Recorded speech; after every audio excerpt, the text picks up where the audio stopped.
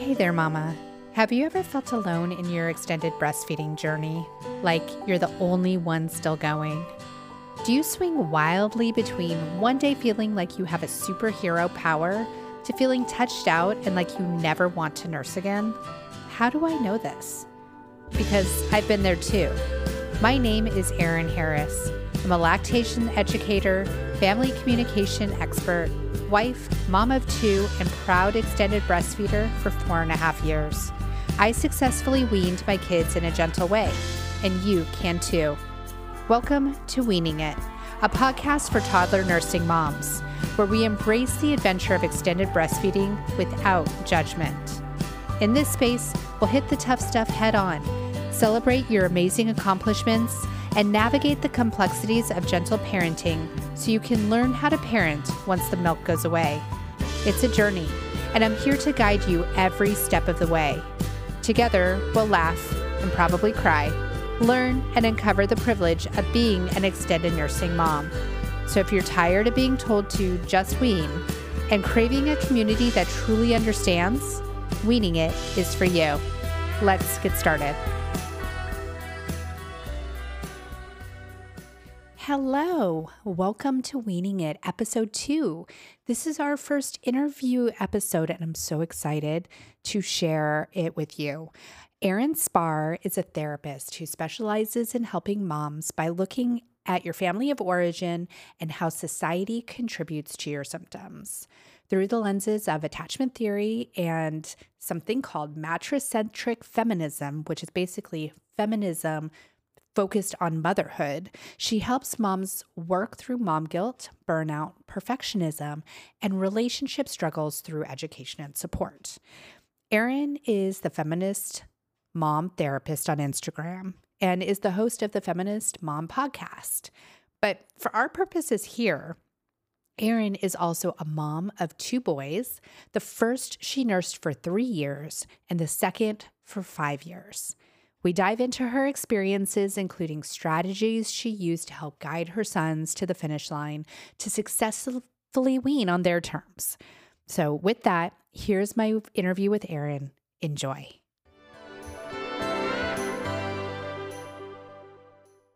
Erin, welcome. I'm so glad you're here. Okay, so I want to not waste like any second with you because we tend to, I think, talk a lot. So why don't you share your breastfeeding experience first, and then we'll dive into the feminism stuff later. So let's start. What was the beginning like for you? Did you plan to breastfeed as long as you did? No, is the short answer. The longer answer is, let me think back. So my oldest is 11, and so I've had 2 breastfeeding journeys. With him, I was a new mom. I didn't have a lot of friends yet who were even parents, and so definitely felt like I was trying to figure it out. Attachment parenting was sort of the, I don't know, kind of in style, I guess, kind of method, though also it was kind of depicted as like this sort of extreme way of parenting. But I was influenced by like Dr. Sears, which now I have different feelings about, but at the time was sort of talking a lot about, ways of kind of bonding with our babies. I also, was learning from, who was Harvey Karp with the 5 S's or something. Yep. And kind of like learning about, babies. And that was kind of like the knowledge I had. My own mom did breastfeed for a bit of time. I know that. There's actually some cool pictures of her back in the day, in the 80s. But so like I wanted to do it right. I was a therapist, a baby therapist at the time, and wanted to also like kind of use what I knew about, attachment. Even like, I know that's a common thing we're talking about now. Everyone's like knows their attachment styles, but like, again, there I was like this. I feel like there was something instinctual about just like wanting to go toward things that felt like I was meeting my child's needs over necessarily what I thought the social norms were at the time. So did So it's like you, kind of yeah, did you a long. feel the social 11 years ago, was it not as pushed upon to breastfeed, would you say? I think less so actually.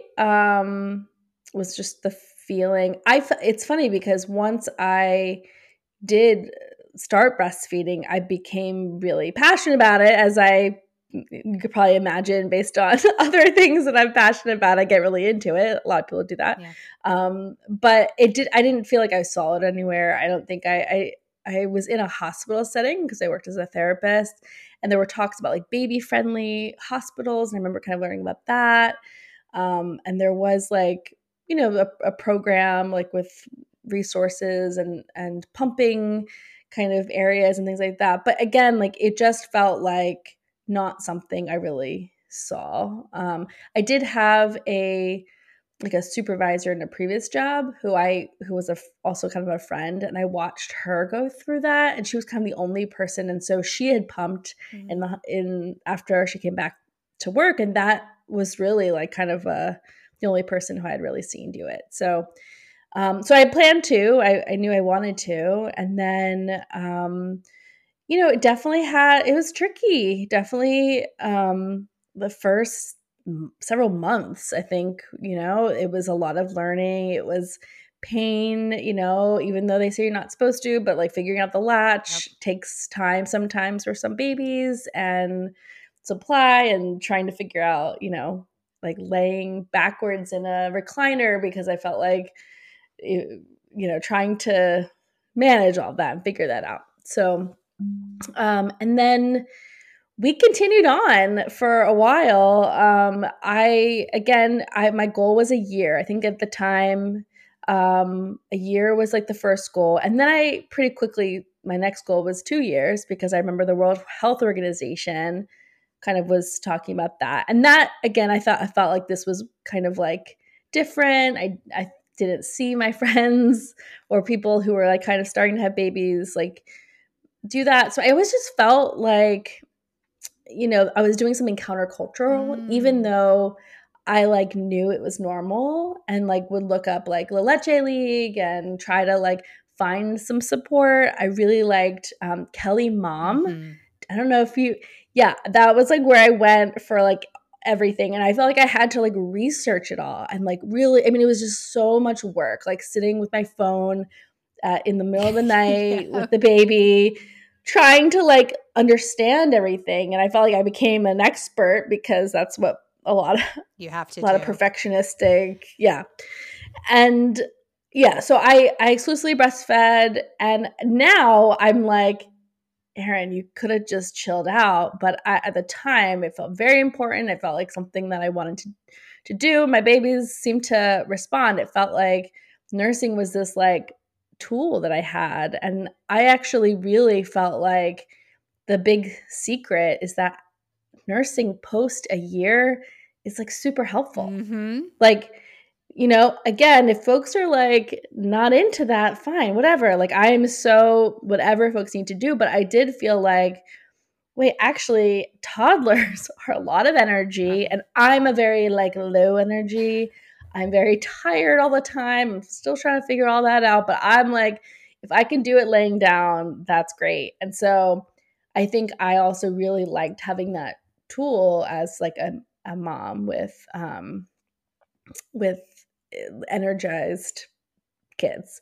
And so my first one, I did get him to night wean finally around 18 months or How so. did you do that? I'm sure people are leaning in right now like, how did you do Yeah. that? So he was easier. The second one, not so much. But I actually brought this one book, Nurses When the Sun Shines. Mm. I just like showing you, but Yes. it had really pretty pictures. It's like, a white mom and a white maybe boy or girl, kind of gender neutral, and they show like a co-sleeping family, which we actually weren't with my first.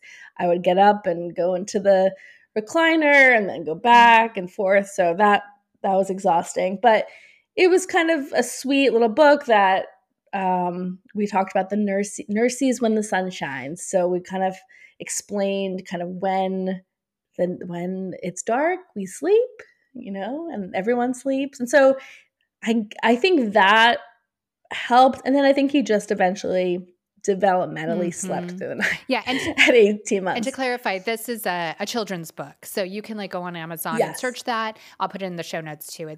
There are several options, but that is a good one. And it is kind of hit or miss. Sometimes that works. Like the kid's like, oh, okay, that makes sense. And sometimes they're like, no, too bad. That's nice for the book. But you can try for sure as an option. And I got more for the second one because I was like, help, but none of them worked. So yeah, I definitely want to add to that. So the first one, we ended up going till 3, and at 2 I felt good. At 2 to 3 I felt like, again, I was like doing something countercultural, like, my younger sister didn't have kids yet. Now she's nursing her babies and it's normal. But then it was like, what are you doing? That's so weird. It just felt like I felt very self-conscious. I also am very large chested. And so I personally just always felt really self-conscious. I didn't feel like I could just be in public and things like that. Exact same way. So did you feel isolated because of that? Did you have to go? Did you feel your comfort level was to go away and nurse? Yeah, absolutely. Yeah. I mean, I didn't want to feel that way, and part of it is I'm this feminist, right? Now which is developed over time, but I always was I should be able to, but I still felt like my body still felt exposed. And I think we can even get into a little bit more of that, but just as a woman being sexualized by your entire life, my entire life. And all of a sudden I'm supposed to be okay with the boob being out for everyone to see. It was very, very uncomfortable for me as well. And for anyone who can do it, oh my God, amazing. When I see women doing it, I don't want to draw attention, but I also want to be you're amazing. Did you find with either the toddler or even when they were younger, did they get distracted nursing in public if you tried? Was that an issue for you?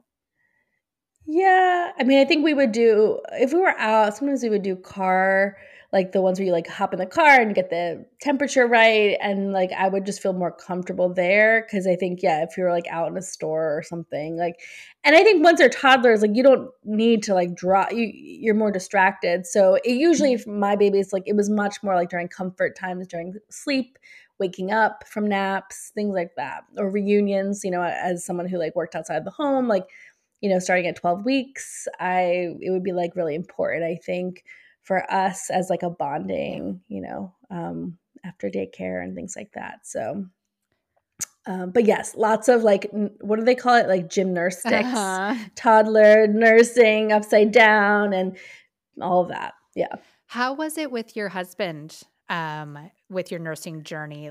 I'm assuming supportive, but when it got into toddlerhood, were there any comments? Were there anything?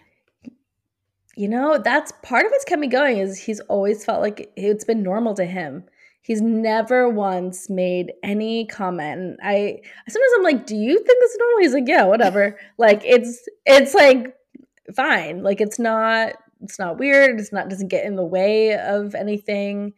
So I really always appreciated that. I mean, not that he gets cookies for it, but yeah, it's this is normal. Okay, good.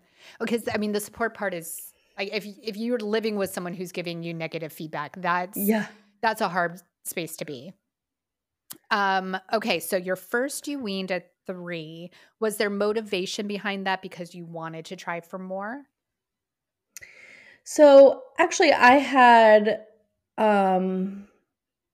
we were trying to kind of wait till he was ready to kind of wean himself, and that's a process of there were some days where I'm I need to stop, I can't do this anymore, and other times I'm okay, it's fine, that kind of back and forth.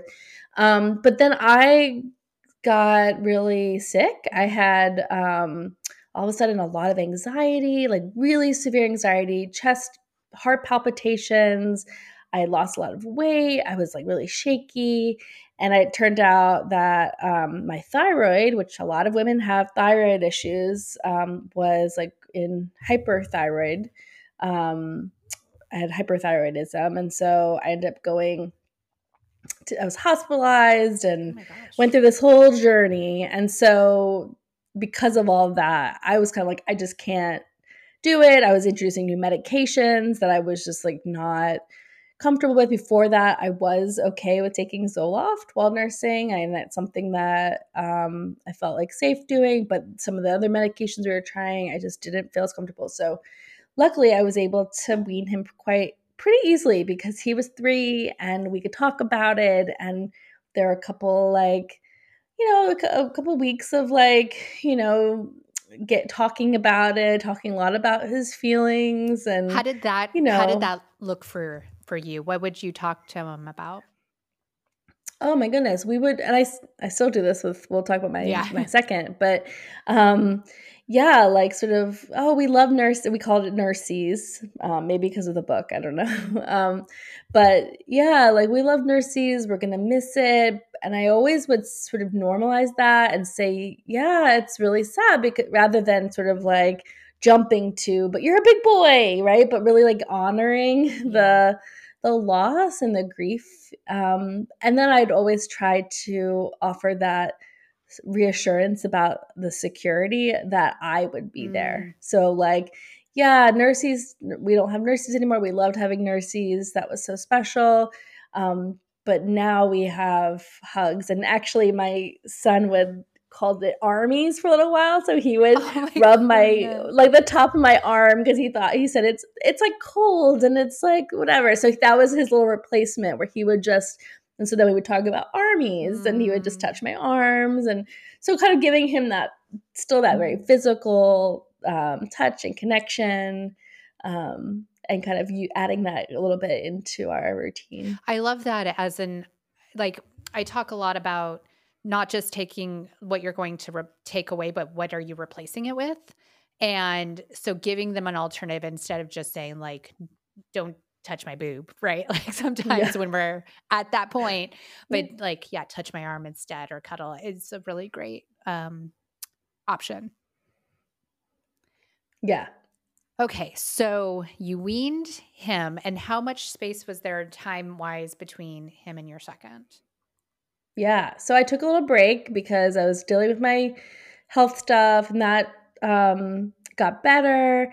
And also he was like he was very highly like emotional kid, highly sensitive. We get difficult, whatever word you want to Strong use. willed, maybe? Strong will. There's all kinds of nice ways of saying like he was more challenging. And for me, like just like, with our different temperaments. So I really felt like I needed some time, and I had a template because my sister and I are 5.5 years apart, where I was kind of okay with a little bit of space. So we did end up waiting about 5 years until having or getting pregnant. So, and then Ollie, my second son, was born, and I figured that would, I was a pro. I went for 3 years. I figured I could do this. Yeah, it's And different the then, of second time. course, It's very like you. Yeah, I felt like I had this. Like it was overconfidence, right? Like the first time you're like, I have no idea, and the yes, second time you're like, I got this, and then they start throwing you the curveballs. The second one, right? always a curveball. Yeah, because it's never the same. Yeah, and so he was um his latch was really like tight and really shallow, and he was like swallowing air, and it felt like he was like choking a lot. And my first one had like reflux, but like the second one just like seemed so uncomfortable and was like moving around a lot. So I felt like there was something wrong, something going on, but like he was still getting enough, he was still growing. And of course, like, I don't know, was it like 7 weeks in? I finally kind of figured out, I think this is a tongue tie. Um, and there was it was like painful. Like I could do it. I pushed through, Yeah. but it was like a pretty uncomfortable latch for a while. Well, and did you not have that discomfort the first time? Or was it different? It got better. Okay. Yeah, it was more like in the beginning for a little bit it hurt, but then that sort of resolved. With this one, it kept going, and it was just like I could tolerate it, but it was certainly not comfortable, and I could just tell he was suffering.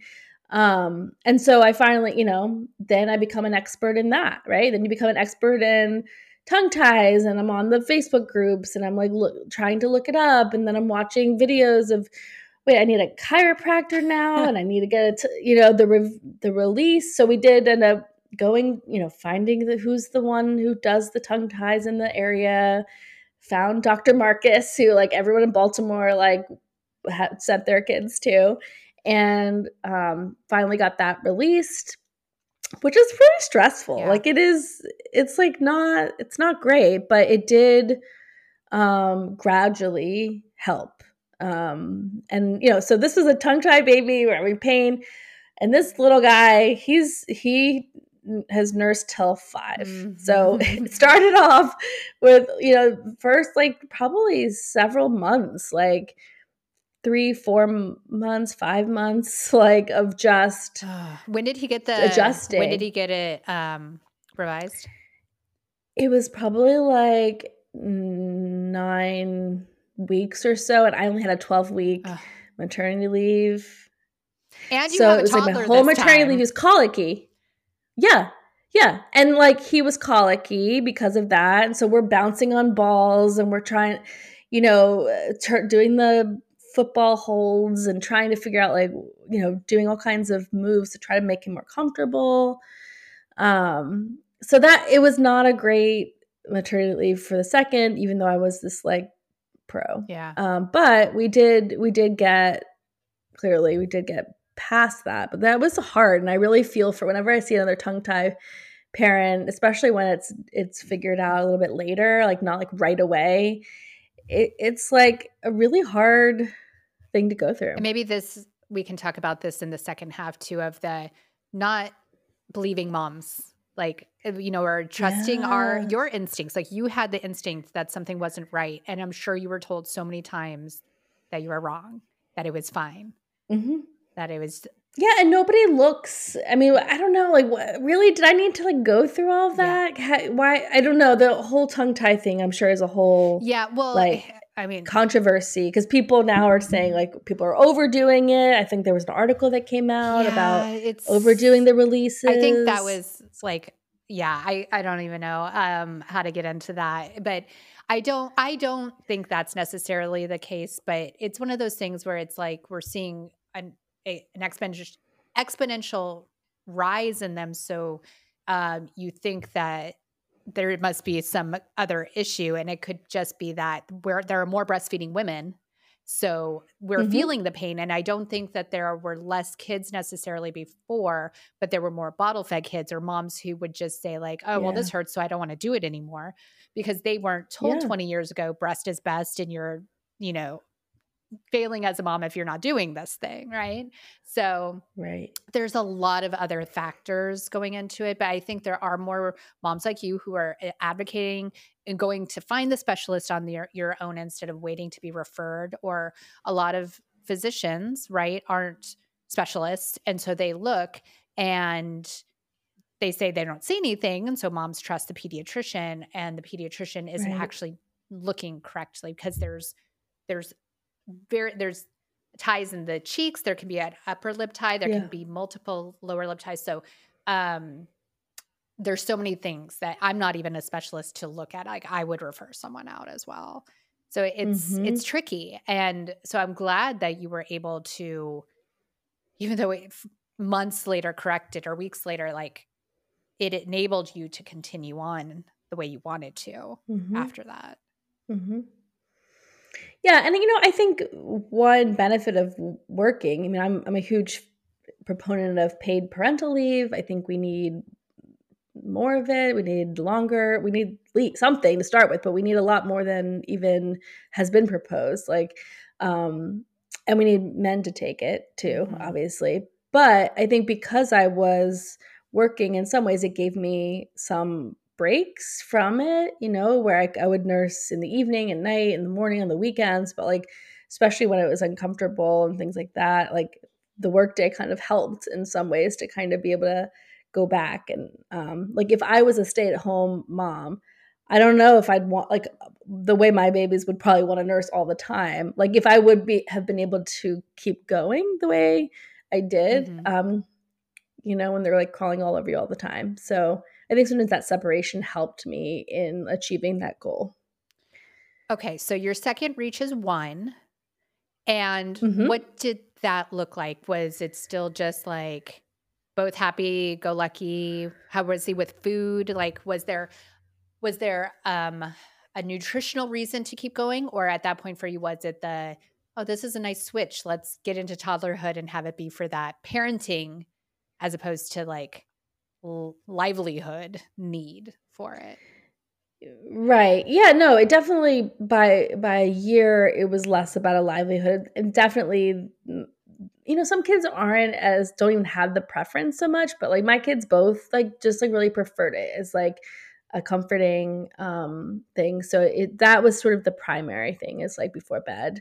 I mean, both my babies like would nurse to sleep.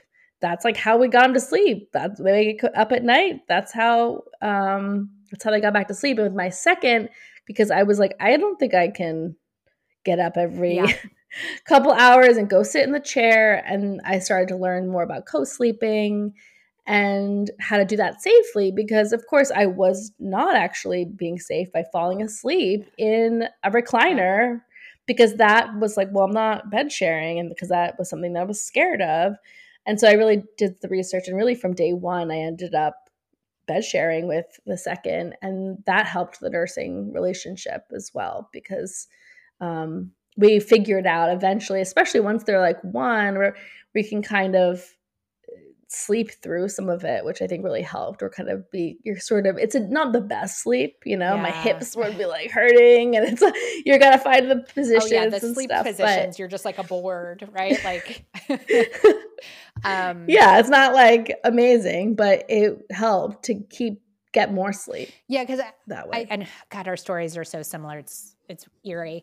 But yeah, with the second, it was well, actually, with the first, what I struggled most with the chair sleeping and everything and the night nursing was the transition back into the crib always woke her up. So Yes. when you're co-sleeping and you're laying there, that transition never happens and they just go back to sleep. So you Yes. go back to sleep. And I was almost Yes. angry because very similar to you, I was so afraid to with the first. And then with the second, I was just like, I need to survive here. And Yeah. I was just like, why don't they educate about safe, right? Like why don't they talk about the safety of it as opposed to don't do it, like the abstinence of it? Because we end up doing it wrong, or wrong meaning unsafely, without realizing Mhm. it. So how long are you still co-sleeping? How long did that, when did that transition happen, if it happened?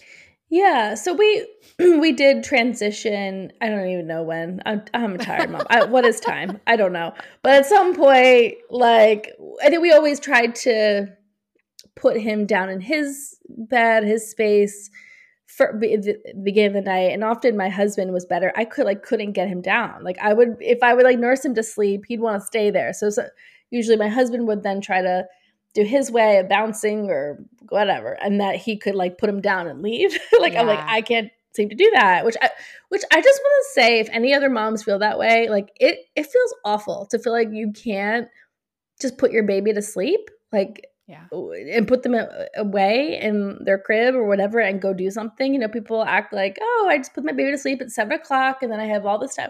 I didn't have babies like that. Yeah. They wouldn't do that. And so if my husband wasn't like had a work thing where he would be gone or whatever, I would be sometimes just like bouncing at 10 o'clock at night, trying to like, especially with 2 kids, Yep.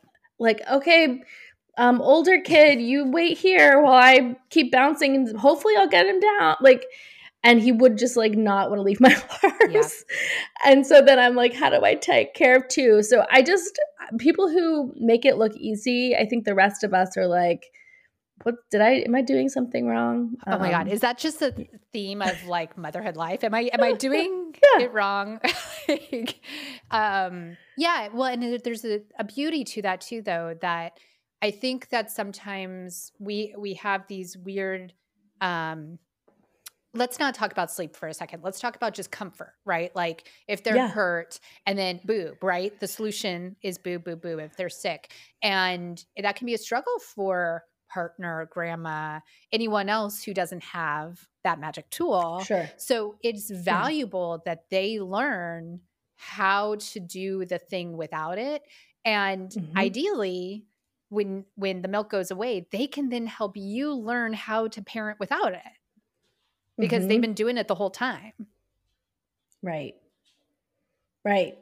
And that's actually been, I think, a huge part of our final success with weaning is we switch up the routine for my 5-year-old and my husband's been putting him to bed, even though he didn't.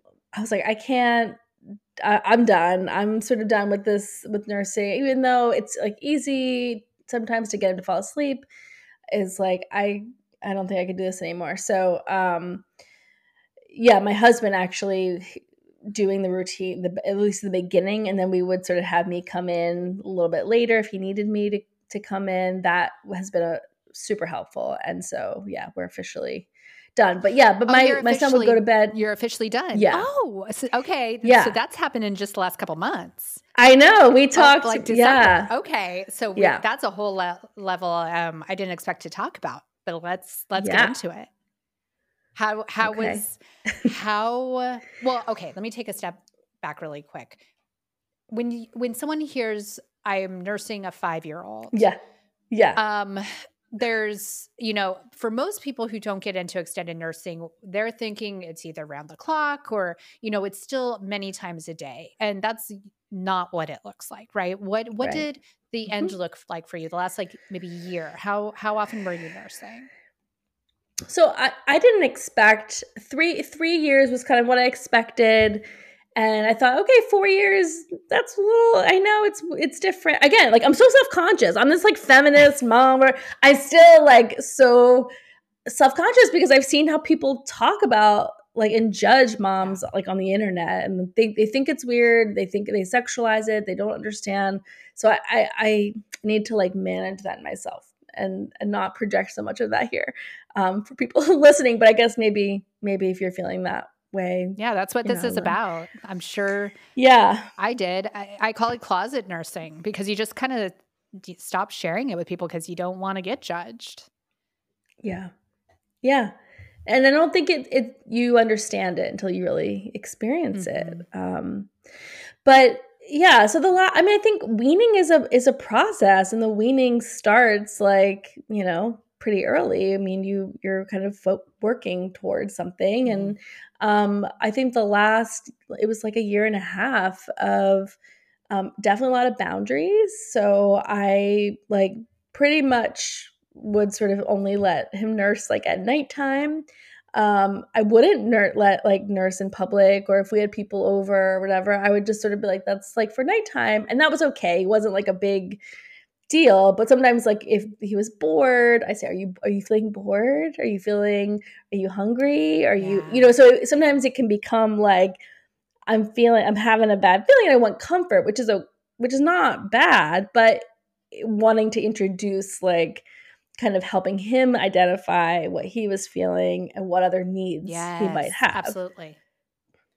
Yeah, so we would do a lot. I think a lot of that, and but the nighttime it would be kind of like before bed, and then he usually would wake up in the middle of the night and just like crawl into our bed somehow, or my husband would have the monitor on his side and be able to go grab him if he called out for Mm. us, and then somehow he would kind of end up, and he still ends up in our bed and snuggles. And I actually love that. I hate falling asleep with a baby on top of me where you're like kind of still awake and you're like, Stuck.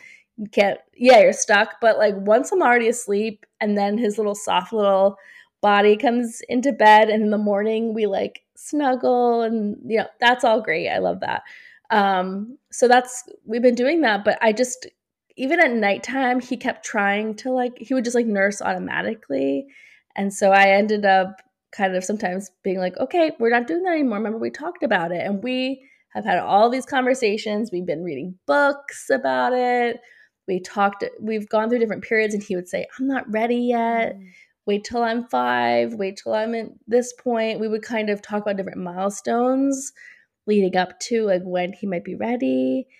And he would get sad. Yeah. And we also went through a big move. And so we moved from Baltimore, Maryland to Raleigh, North Carolina in the pandemic. And he still sometimes talks about this like toy he had that we didn't bring with us and his room that he had. And so there's a lot of talk about loss. And I'm a therapist, so I go toward talking about feelings, and I'm not scared to talk about loss and sadness. I really want to normalize talking about those things. I'm not trying to, push or get them to, hey, let's talk about this sad thing right now. But I think really that's something that we have made kind of normalized in our family, of talking about sad things. And yeah, I know it's so sad that we missed that. And just to let that be okay.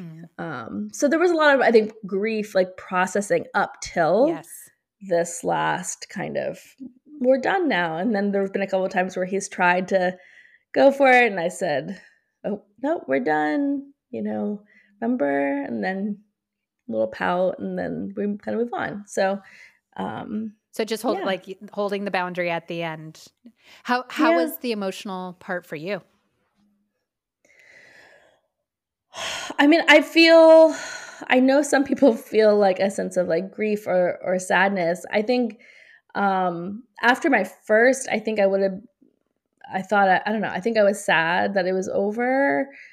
But this time it went on like for such a long time that I feel complete. Like I feel like we didn't force him in any way, like to do something that was like really, because I always felt like it's not that big of a deal. Like it's not that, it's okay. Like it wasn't hurting me. So much of it was like the socialization and kind of like, this is just not what people do in America, even though around the world there's a range, right? So I think I feel good that we got through it and that he got his needs met, and yeah, I'm okay with it. That's awesome. I'm not sad that it's over necessarily, because you were ready. We did a good job. Yeah, that's amazing. Okay. On that note, I want to make sure, because I have a lot of questions for you. Because I know that was so long. No, sorry, that was such a long. No, it's amazing. That's why I'm doing this, because I want to share these stories, because they're not shared, right? They're not talked about a lot of the time, because if you don't have the same journey as others, they don't get it. They're not going to connect in the same way. But switching over to feminism, first of all, I'm curious, because you said you were a baby therapist. Well, I mean, a young therapist, like a new. I was like, I need to go back to that, because I don't know what a baby therapist is. Okay, so you were a new therapist, but did you start with moms? Like, was that a focus, or did that come in after you became a mother? Right. So I'd only been like a therapist for about a year before we got pregnant. So that would have been like over 12 years ago at this point. So I was interested in like working with trauma and anxiety and different things. But I think becoming a mom really so early, it really impacted me. And I first was like, how come people are talking about breastfeeding? I like was signed myself up to do the like, what was it? Like in August, it's like World Breastfeeding Month or something. And I was like, oh, we should put something up, which now I have different feelings about it because of all of the pressure people feel. It's like so much more, I think, complicated, and how we present and encourage breastfeeding without adding to the pressure moms already feel to be perfect and all of that. So, but once I the breastfeeding thing became really like important to me, and then just like motherhood, I mean, became important. I certainly had some postpartum anxiety, and which came out as like irritability and like rage and a lot of anger. And so I definitely felt like moms needed a lot of support. Okay, so bringing in the feminism part, like when I saw Yeah. your Instagram and it said the feminist mom, and I was like, my brain's not computing because those are two ideas that seem opposite when Oh, in my interesting. mind in a lot of ways. I guess especially in the second wave feminism, right? Like Yeah. which for better or worse, I think is one of those images that have stuck around for a really long time of feminism. But you talk about matricentric feminism. Can you share a bit about what that is? Because it's such a Yeah. cool idea.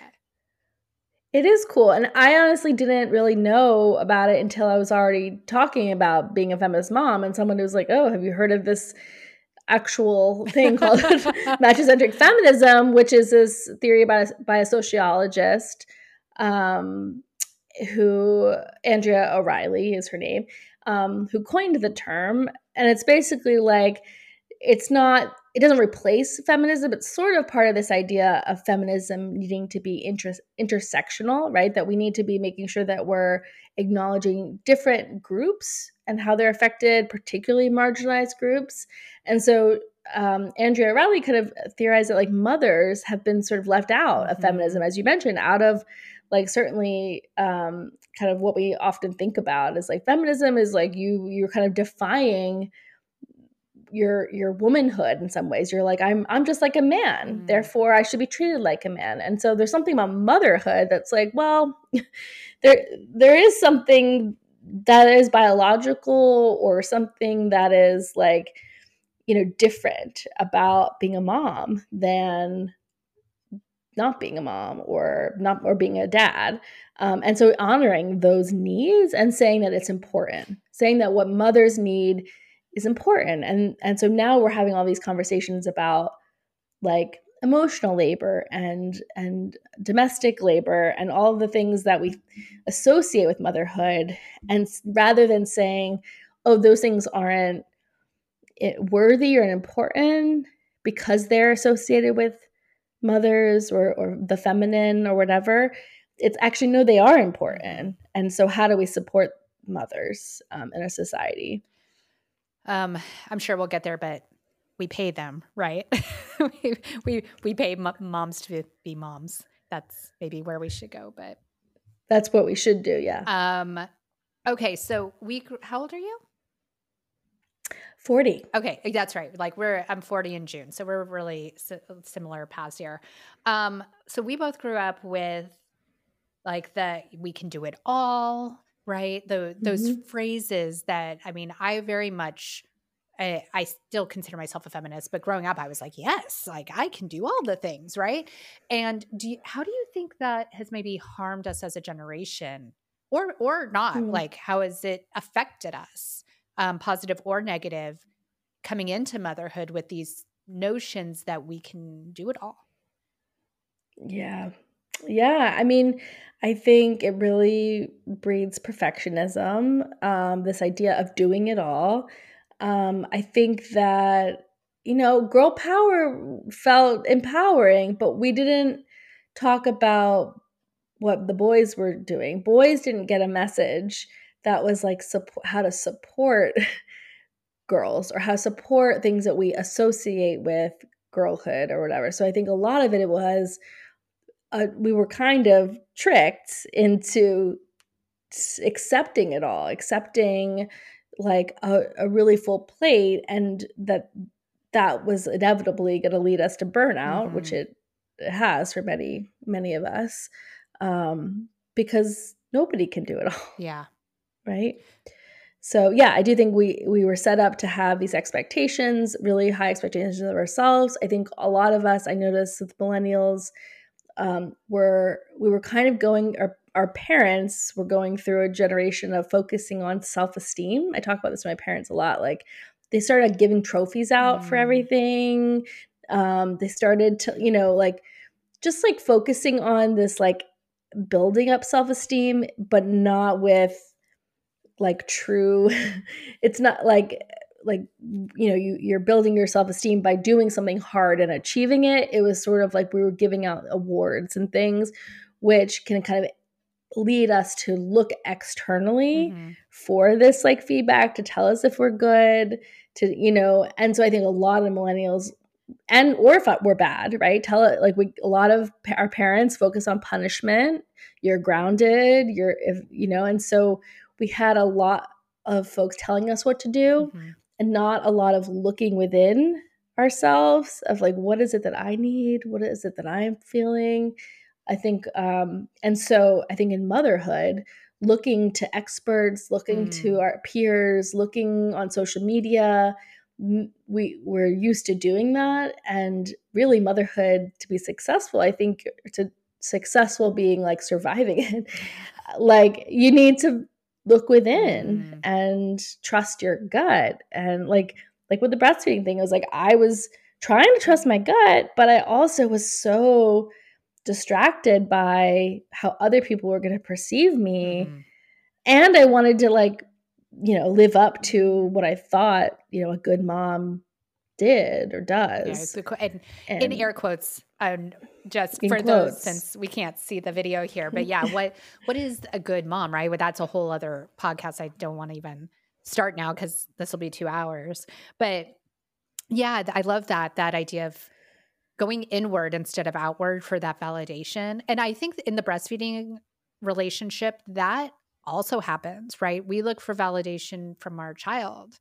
We don't want them to be upset with us. And so maybe for a lot of moms, and even I'm sure you have had the experience of nursing when you don't want to, right? Because it gets the job done. It gets them silent.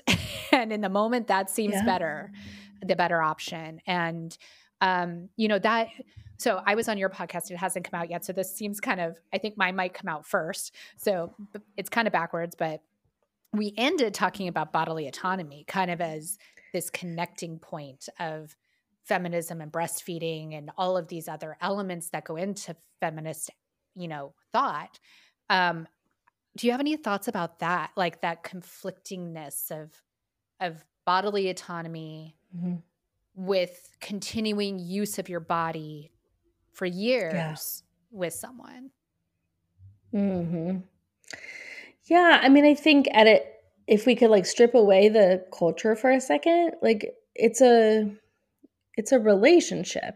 It's a dance between us and our children, our baby's child. And that can be really beautiful to sort of like consider, sometimes consider their needs over ours in a moment, sometimes considering our needs over theirs in a moment. Some moments are like mutually like working out for both of us. Like I think that that's like okay that happens. I think though when you put us back into society, a lot of us, have felt living in a patriarchal culture, that our bodies aren't our own, or that we're expected to give our bodies up to other people, or that we're objectified, or we're taught that our bodies are, to make other people feel good, and or our bodies are bad. And, there's so much there. So I think it's important, like on an individual level, to honor your own relationship to your own body and your own like just like history there. And that for some of us, it may be really challenging to have this little baby who is not in a position of power, right? Which is, I think, a distinction versus like, I think some of the other times where we don't feel in power. We're maybe scared, or we're talking about sexual assault or things like that, like where you're not in a position of power. I think that can be helpful just to kind of remind you that this baby is not, even though they may be taking something or you're giving something to them that you don't feel good right now, that's different. At the same time, it's a balance, being able to say, you know what, this is upsetting me right now, or this is hurting me, or that has to be a factor. Like you should factor in your own comfort. Yeah. So Yeah. I don't think there's any easy answers, right? Oh But yeah. I'm not looking for easy. yeah. It's not easy. But I think that's a good point. And I think a lot of moms struggle with it, especially those who are more inclined to be permissive or struggle with setting those boundaries and transitioning Mm-hmm. from that infant to toddlerhood stage of it's okay. It's okay to say no at some point, right? And it's kind of a mental switch you also have to do that in the beginning. I mean, I was told if the baby's crying, I've waited too long, right? Like it's my Mm-hmm. fault. Everything was my fault. And like I should have seen the signs sooner. And Mm-hmm. so if you have that those traumatic experiences in the beginning, like you had the tongue to all of these things build into our experience. But I think the point here I hope we're adding is our lived experience before becoming mothers also influences it, and becoming aware of how can allow us to hopefully become empowered in it instead of being Right. like a victim of it. Mm-hmm. Yeah. Um, let's see here. Okay, I have two more questions. So, what would like a mother-centered society look like? Like taking everything apart, because something in our conversation also that you said that, or I said that in Barbie, it was like the matriarch, right? But you were like, no, that's still a patriarchy. It's just women in charge, but it's still a patriarchy. So, what would a matriarchy Mm-hmm. like look like where mothers were lifted up? What would Mm-hmm. that ideal look like? I mean, my understanding of that is that it's like not such a hierarchical kind of way of being that if you think about what we think about like a maternal instinct is, which like isn't necessarily, that's a whole other thing, but like real. You could read Chelsea Conaboy's book on that called Mother Brain. Mm, She talks about mother instinct, but this idea of like what's maternal, and you think about somebody, a mom who's like thinking about everybody, right? Who's like interested in like what's everybody in the family needing, and they tend to that. So I kind of think about it as like more of that community where you're you're thinking more about the group, the community than just the individual. mm. And I think this is where like individualism kind of is in there, like, in where you and I are in America, we're like in this very highly individualized society where you focus on yourself and maybe like your just immediate family. But thinking about it as like, what if we were thinking more about taking care of each other's kids? Mm. Like I sometimes think about like how could I foster in my community like the relationships with other parents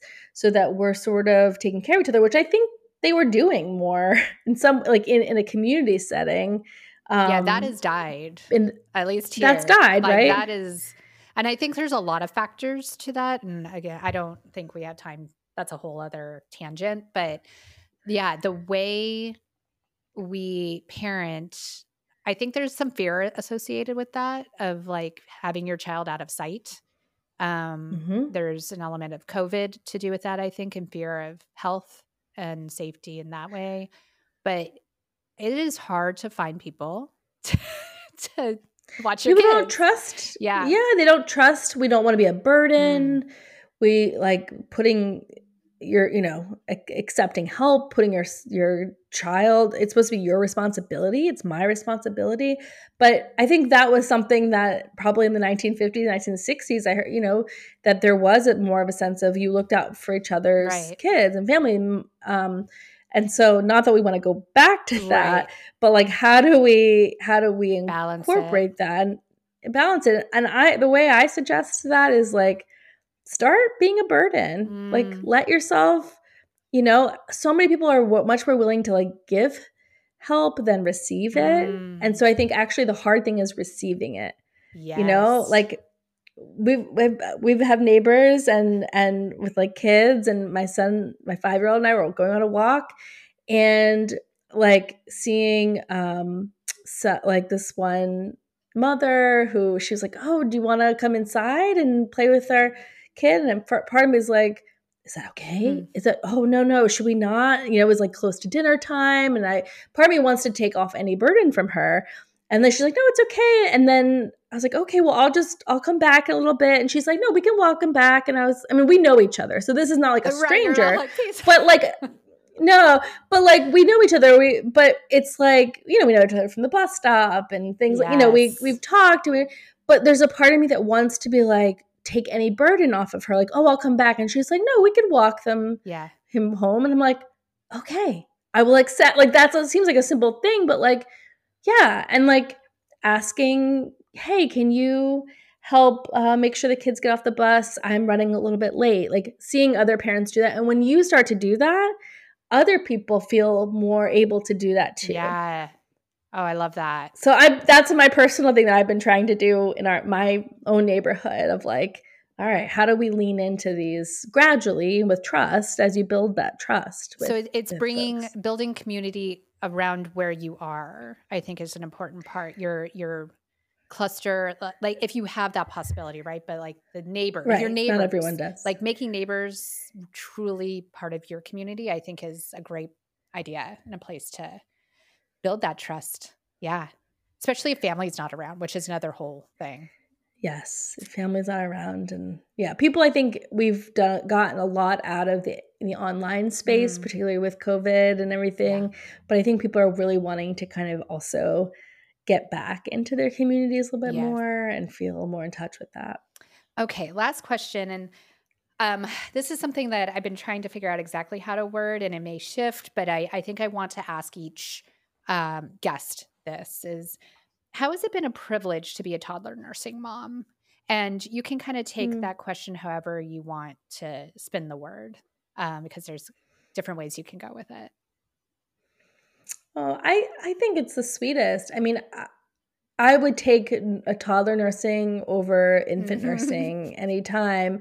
I think just hearing like having little conversations in between nursing, hearing like what it's like. I remember asking my oldest like what it tastes like. And he said chocolate milk or chocolate ice cream or something. And it's like getting to hear them say like it's like the best thing in the world. It's just like there's a way that they can communicate that. I think also, yeah, being able to have it as a tool when nothing sometimes else works, when just like we all need a reset. You know, those toddler tantrums are intense for everyone. And so having like kind of a coming back to home, back to sort of bringing down your nervous system. And I always learned too that like nighttime breast milk has what is melatonin. it? What's melatonin in it? It has oxytocin. I feel like it actually helps us too. Yeah.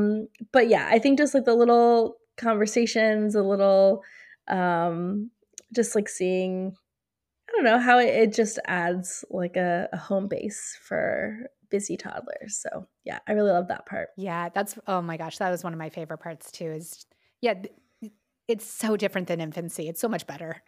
So much better. There are different struggles, but it's it can become such an amazing relationship. And do you feel like it's set the ground now that especially your older one, like, do you still feel like that established your continued relationship even when it ended?